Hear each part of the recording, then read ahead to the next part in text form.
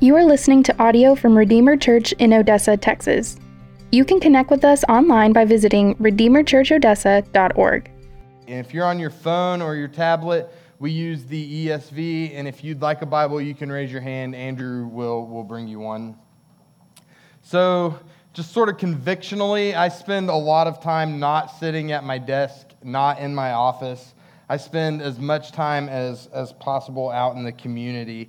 And there's some intentionality behind it because I like to go to the same restaurants and the same coffee spots. I write my sermon every week at the same table in this little spot in town on Thursdays. 2 weeks ago, I actually was at a conference, which took me out of town, so I wasn't at my spot on Thursday. And one of the workers texted me to make sure I was still alive. And so, like when I go to the grocery store, I try to go to the same Checkers. And I do this in order to get to know people and to try to build a relationship with people in the hopes of getting to share Christ with people. And so over time, I've just had the opportunity to pray with people and to love on people and to encourage people and to talk about the faith with people. So one of the common things I hear when talking about the faith with people is that many view Christianity as a set of rules to follow. Like a list of rules, a list of do this, don't do that.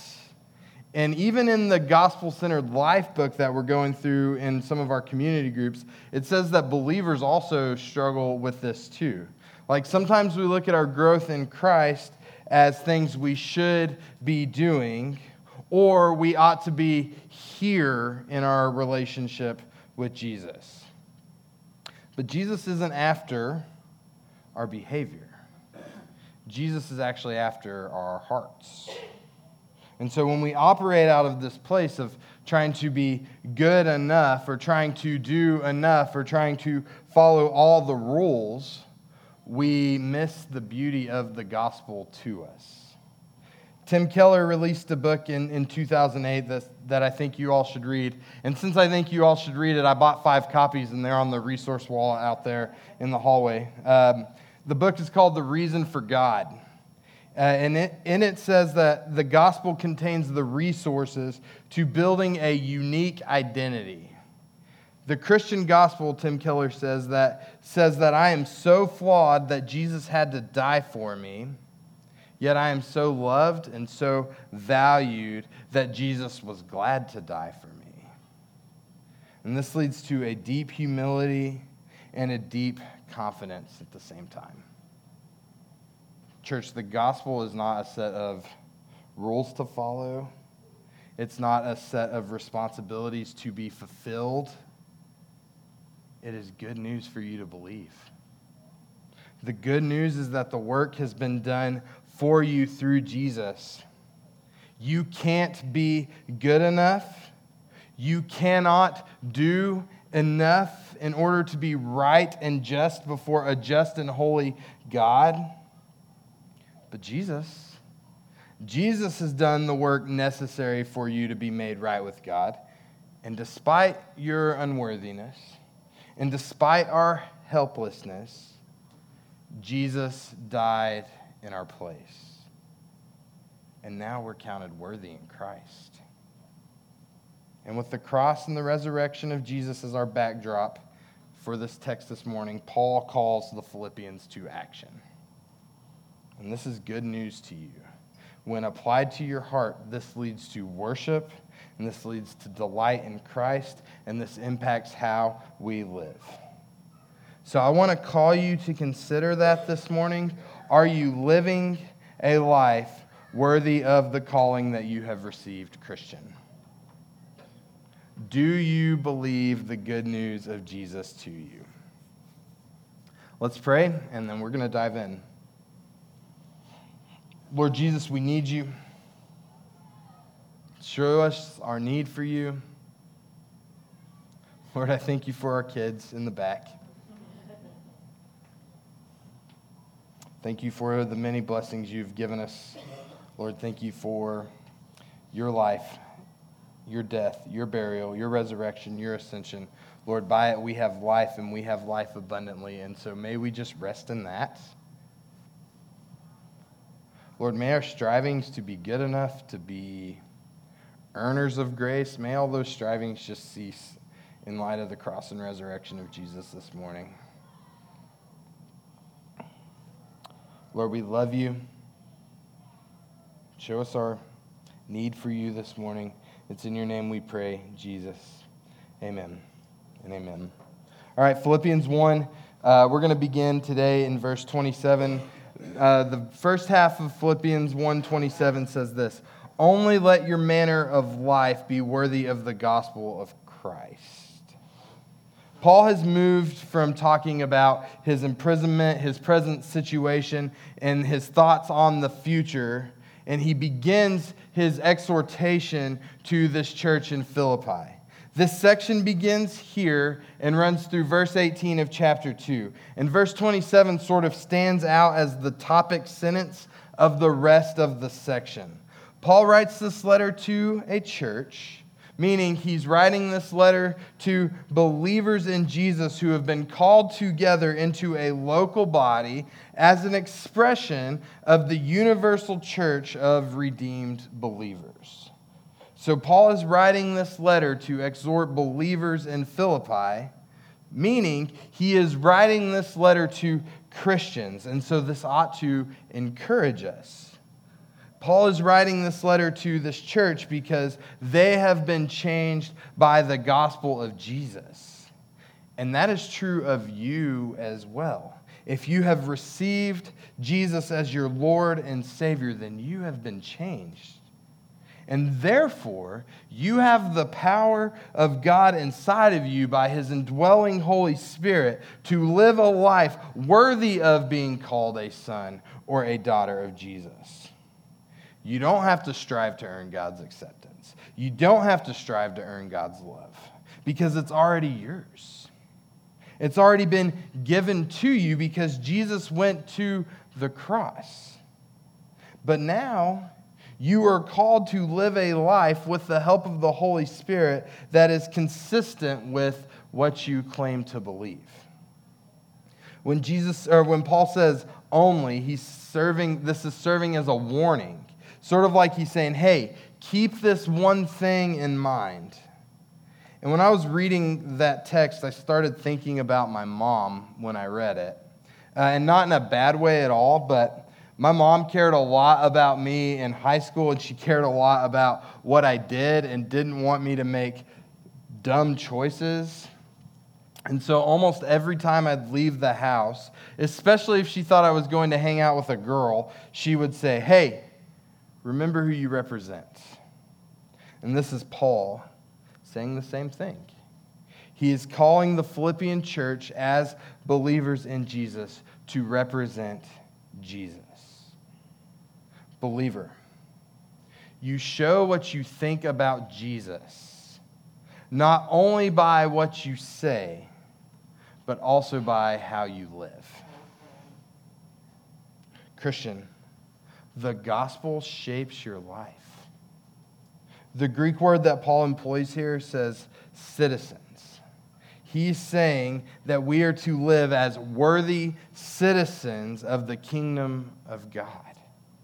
This is something that the Philippian church would resonate with because they were living in this Roman outpost, and so they prided themselves on being like citizens of the most powerful nation on the earth at the time. And so Paul is telling them first and foremost that their citizenship, their first loyalty belongs to God.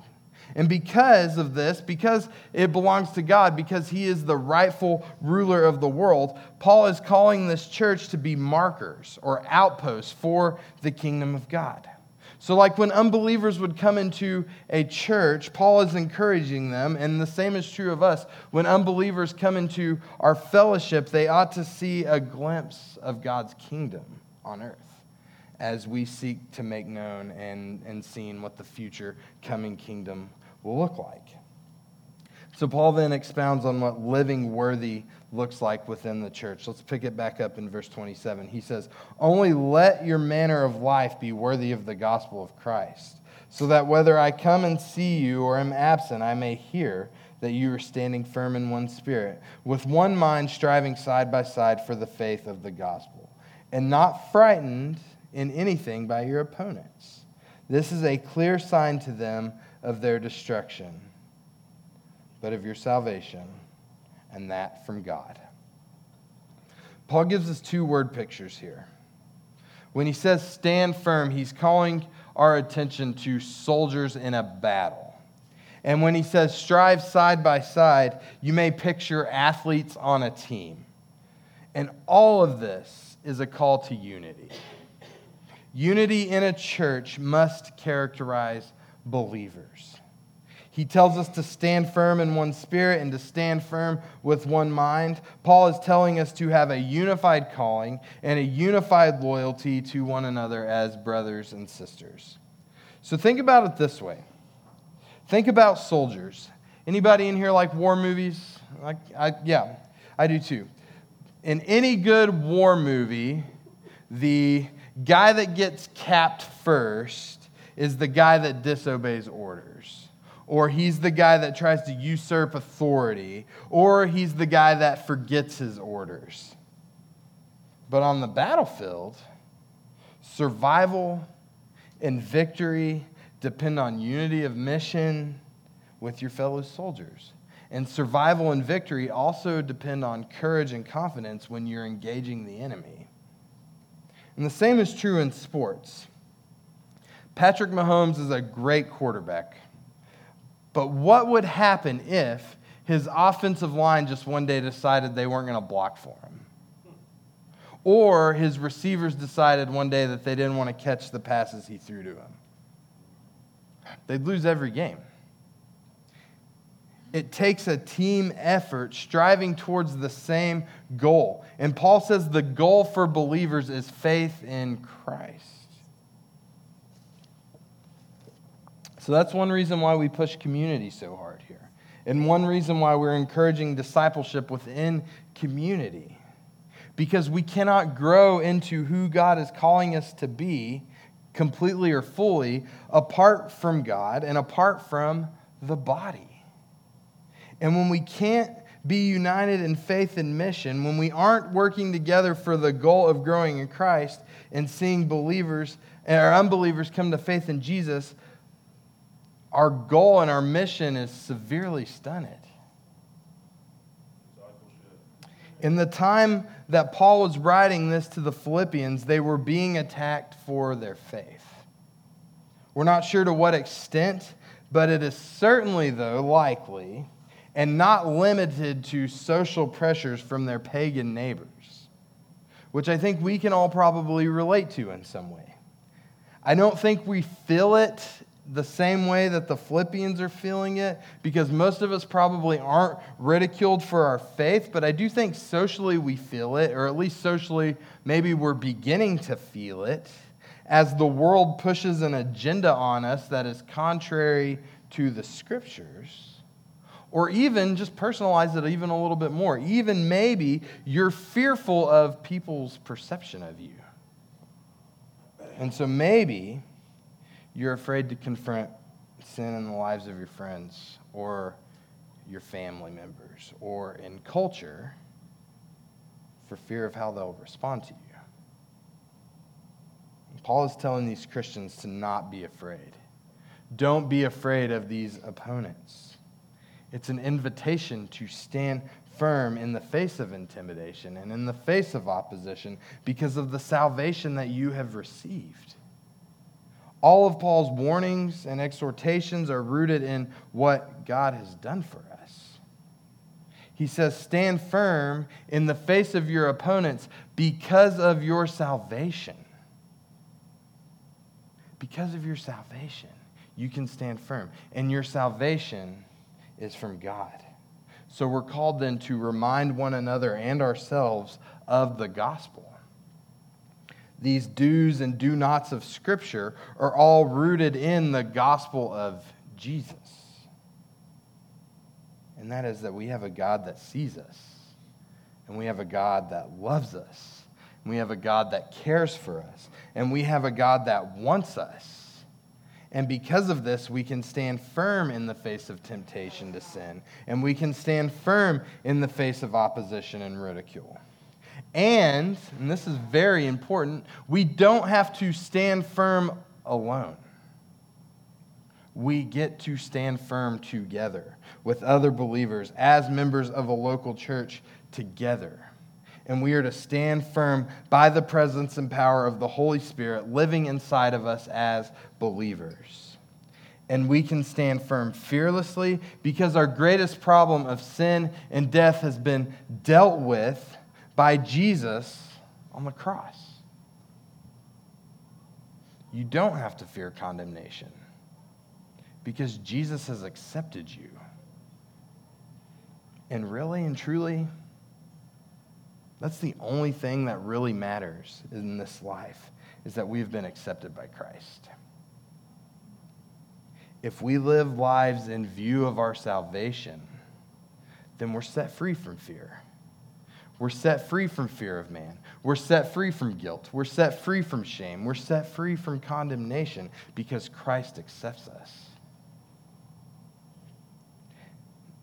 And the way we stand firm in the face of opposition is a missional moment for the church.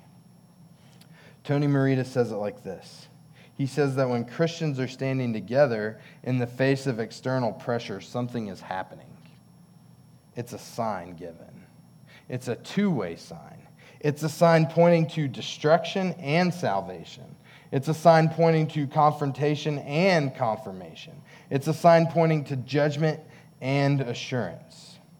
Unbelievers are confronted with their unbelief and their impending judgment if they don't believe. Believers have a word of confirmation as God assures them in the struggle that they really are God's people and that they will be saved on the last day. Paul then moves to two gifts of this salvation. Philippians 1:29-30 says, "For it has been granted to you that for the sake of Christ you should not only believe in him, but should also suffer for his sake. Engaged in the same conflict that you saw I had and now hear that I still have." The two gifts are belief, meaning faith, and suffering. So I think it's easy to see salvation as a gift, right? When you understand just how sinful we really are, what is amazing is that God would be willing to save anybody. That's a gift. But Paul also says suffering is a gift. And maybe you're like, I don't think so, Paul. But remember, the goal of our faith is not our comfort. It's not our happiness. It's not even heaven. That's a good goal. Heaven is nice and praiseworthy. But the goal is Christ. And the goal is Christ's honor. And the goal is Christ's glory. So Paul says that faith has been granted to us, and also suffering has been granted to us. Paul says it's been granted to you by grace, by the grace that has been granted to you. Grace means God's divine favor, undeserved grace, us getting what we don't deserve. We get Christ and all of his blessings to us in spite of our sin. Grace through faith in Christ brings about our salvation and transforms our lives. As our guilt and our sin and our treasonous rebellion is transferred onto Jesus as if we had never sinned. Our trust moves from ourselves and our good works and our achievements and our accomplishments and is anchored in the finished good work of Jesus on our behalf. It is through Christ's suffering that he brings us into the kingdom of God through himself. And now, God has granted that Christians suffer with him and for his sake, in order that God would be glorified in and through our lives. God is glorified in us when we endure in him. And God is glorified in us through his Holy Spirit that confronts us in times of struggle and suffering. It is grace that silences our fears before those who oppose us. And it is grace that silences our doubts. And it is grace that shatters our pride and counts us worthy to suffer alongside of Jesus who has suffered for us. If you're a believer and you're suffering, it does not mean that God has abandoned you. And it does not mean that God is angry with you. Rather, suffering as a Christian is a sign that God is with you and that God is for you and that you belong to Jesus. Our faith was granted to us by Him. We believe because of the Holy Spirit's work in us. We don't even have to strive to believe or feel a certain kind of way, but simply to remind ourselves that we belong to Christ. So in the midst of pain and suffering, preach the gospel to yourself, that Christ loves you and has endured the cross for you and has been raised, and through His Holy Spirit given to you, you are then set free, and now you can rest and delight in Him. Because of the resurrection of Jesus, you are no longer a slave, but you are free. You are no longer held captive by your fear or by your sin, but by His mercy you have been rescued and redeemed. And a brief caveat, if I may. Sometimes we suffer because our view of the cross is too low. Sometimes we suffer because we don't fully believe the gospel and His promises to us. So in those moments, then we end up resisting God and His kindness to us. Some of you suffer because you're disobedient to the Word of God. Some of you may feel like your life is constantly in chaos and in disarray. And I would just ask you if you are living a life devoted to Jesus. This type of suffering ought to remind you that you belong to Christ. And the Father then disciplines those that He loves. If you aren't walking with Jesus and you claim to be a Christian and your life is a mess, this suffering is a mercy to you. Because this is the kindness of the Lord, showing you that you cannot handle this life on your own. And you can't handle this life apart from Him and apart from the body of Christ. Your suffering as a wayward believer is meant to bring you to the end of yourself, as the Lord is after your heart, not your behavior modification. It's the kindness of the Lord that brings you to repentance. So give Him your heart. Repent of your sins. Believe in the gospel. I can't promise you that your suffering is going to just immediately stop. But I can assure you that the Lord is with you and that the Lord fights your battles. And you have a family that wants to link arms with you and carry you through to the end of the race. Paul tells us, and Paul tells this church, that they are co-sufferers with him, with Paul. And therefore, we are co-sufferers with Jesus. And what a privilege. What a privilege to get to have our identity in Christ as His sons and daughters, who are then considered worthy of this mission.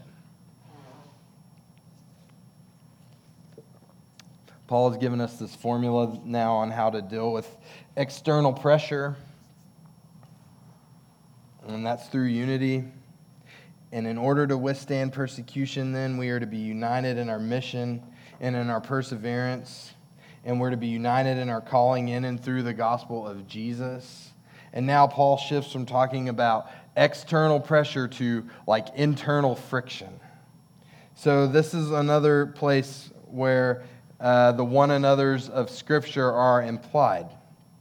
Philippians 1:27 through 30, Paul has emphasized the need for fearless courage, and now he's going to emphasize our relationships to one another within the church. Paul has told us to be courageous in the face of opposition, and now he's going to encourage compassion towards one another. This, then, is how we're going to live lives worthy of the calling of the gospel. Let's look at Philippians 2, verse 1 and 2 together. Paul says, "So if there is any encouragement in Christ, any comfort from love, any participation in the Spirit, any affection and sympathy, complete my joy by being of the same mind, having the same love, being in full accord and of one mind." This is another call to oneness. This is a call to unity. Paul opens with a series of if statements, and these aren't conditional statements, but rather these if statements are downright certainties. Some translations use the word since instead of if, and so the implication is that because of these things, because of these if statements, it's that there should be a motivation as Paul appeals for all divisiveness and strife to cease within the church. So let's look at each of these one by one. If there is any encouragement in Christ, Christians, you have the blessing of knowing Christ. And not only do we know Christ, but more importantly, Christ knows us, and we are found in Him. We have been given faith so we can endure because we have a relationship with Jesus, and that leads us then to comfort from love that is given to us through Christ and is evidenced through Christ's obedience to die in our place. He is ours. We are His. Comfort of love. If there's any comfort of love. From Christ as the source, we have comfort from the love we have received from Christ. And this is also the love that we have for one another. Paul in chapter 1 in verses 7 and 8 says that this is the love that Paul has for the church, and that is the same affection that Christ has for us. So because of the comfort we have from Christ's love, we know God's love to us, and that leads us then to love for one another. So if there's any participation in the Spirit, or rather fellowship with the Spirit, this means that the Spirit unites us to God and to one another in fellowship and in partnership with one another in the gospel. The Spirit also intercedes for us. The Spirit also helps us in our weaknesses. And through the Spirit of God, we can worship God. Paul writes this letter to this church because, as we will see in chapter 4, disunity is threatening to break this church apart. And so Paul is reminding them of the fellowship that they have that is given to them by faith in God and sealed by the Holy Spirit of God. And this encouragement, this love, this fellowship with God through the Spirit of God leads to affection and compassion and mercy for one another. As we are united to Christ, we are reminded of the compassion and affection that God has for us. And that's evidenced through the cross. We then, as recipients of this mercy, are then called to mercy for one another. And this looks like grace and mercy and forgiveness, the same kind that Jesus has for us towards each other. And this leads to sacrificial service for one another. Paul then gives us the only imperative in these 4 verses, and that's to complete my joy. Paul says, complete my joy. Fulfill my joy. This isn't Paul being self-centered, but rather calling us to consider that our joy is tethered to the gospel of Jesus. Apart from Christ, there is no encouragement. There is no lasting love. There is no comfort from the Holy Spirit. There is nothing real or lasting apart from Jesus. So he's calling this church to be united, not just relationally, but theologically. And when there is disagreement over secondary issues, to not fight about them, but to love one another. This type of love and agreement for and with one another will fulfill Paul's joy, he says. So the question for us today is, do you take this type of unity seriously? Are you willing to defer to one another? And are you willing to sacrifice for the growth in Christ for one another?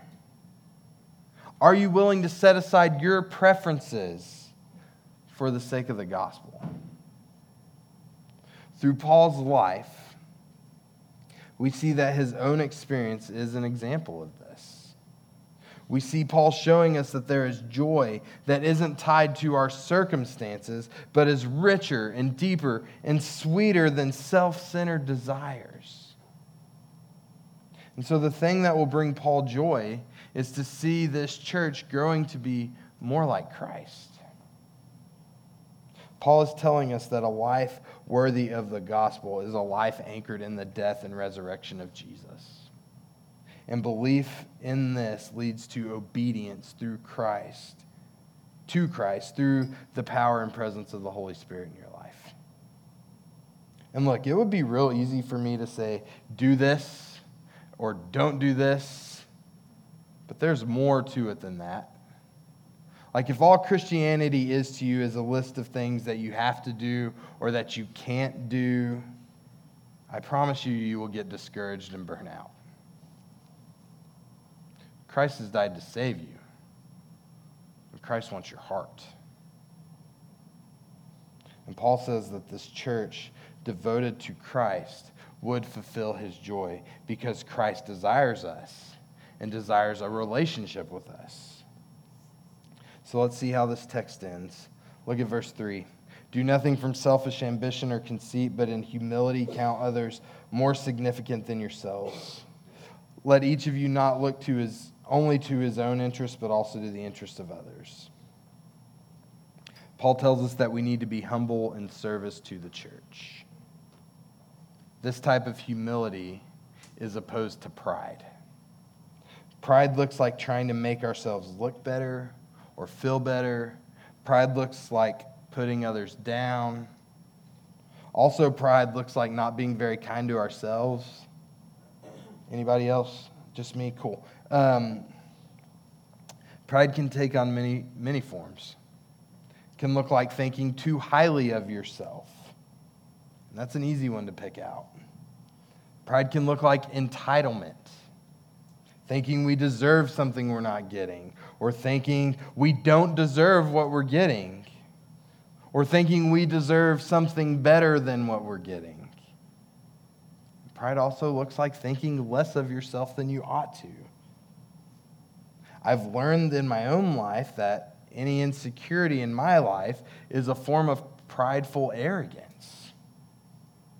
And God is trying to root that out of me because when I'm in those moments, I am functioning like I don't trust God enough.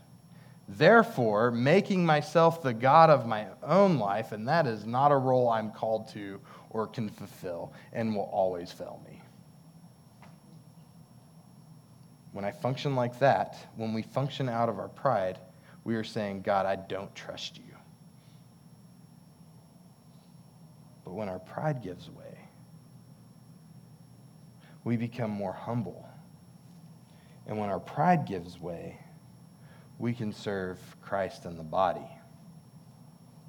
Paul encourages us to pursue Christ-like humility.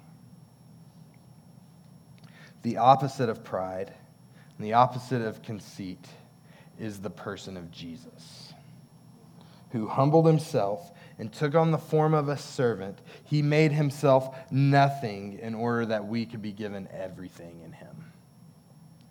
Followers of Jesus, following Jesus' example, we should ask ourselves if we are seeking the approval of others or living for Christ in this way. Am I concerned about other people, or am I only concerned about myself? John Stott says that at every single stage of our Christian development, in every sphere of our Christian discipleship, pride is the greatest enemy and humility is our greatest friend. Therefore, for the good of our own souls, for the unity in the church, and for the good of our witness, we should want to grow in humility.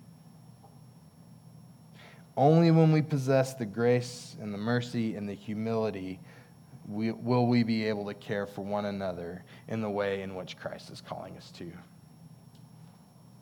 Humility is important when seeking unity because it's Christ-like to count others more important than yourself. Humility is important when pursuing unity because we serve one another in the way that Christ has served us. And it's hard, right? But it's also hard, maybe even impossible. I don't know, I don't have enough data points, but it might be impossible to be divided and in constant conflict with one another when we are serving one another the way that Christ has served us. When we serve one another with the affection that Christ has for us. And Christ being our head, when we serve one another this way with the same affection that he has for us, we grow in humility. And we grow in love for one another as well. This is how we grow in humility and therefore live lives worthy of the gospel. A life worthy of the gospel is a life lived in freedom. It's a life lived in freedom found in Christ.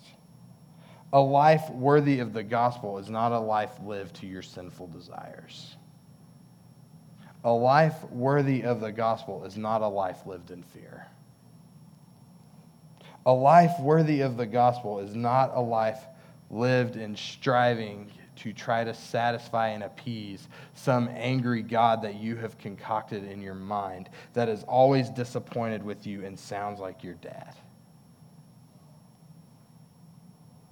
A life worthy of the gospel is a life lived in freedom. Freedom given to us through the indwelling Holy Spirit of God to love and worship Jesus. And in order to live a life worthy of the gospel, we remember the cross. There's no room for pride or arrogance at the cross. Because we all need it. Because none of us are worthy to receive it. None of us are worthy to receive this forgiveness and this mercy. And yet, Christ went to the cross to rescue and redeem us. And this should humble us. And it also should move us to worship because we have a God who wants us and who has forgiven us. And then that frees us from all of the negative things we think and feel about ourselves and all the lies we tell ourselves. And it frees us from our hostility towards one another.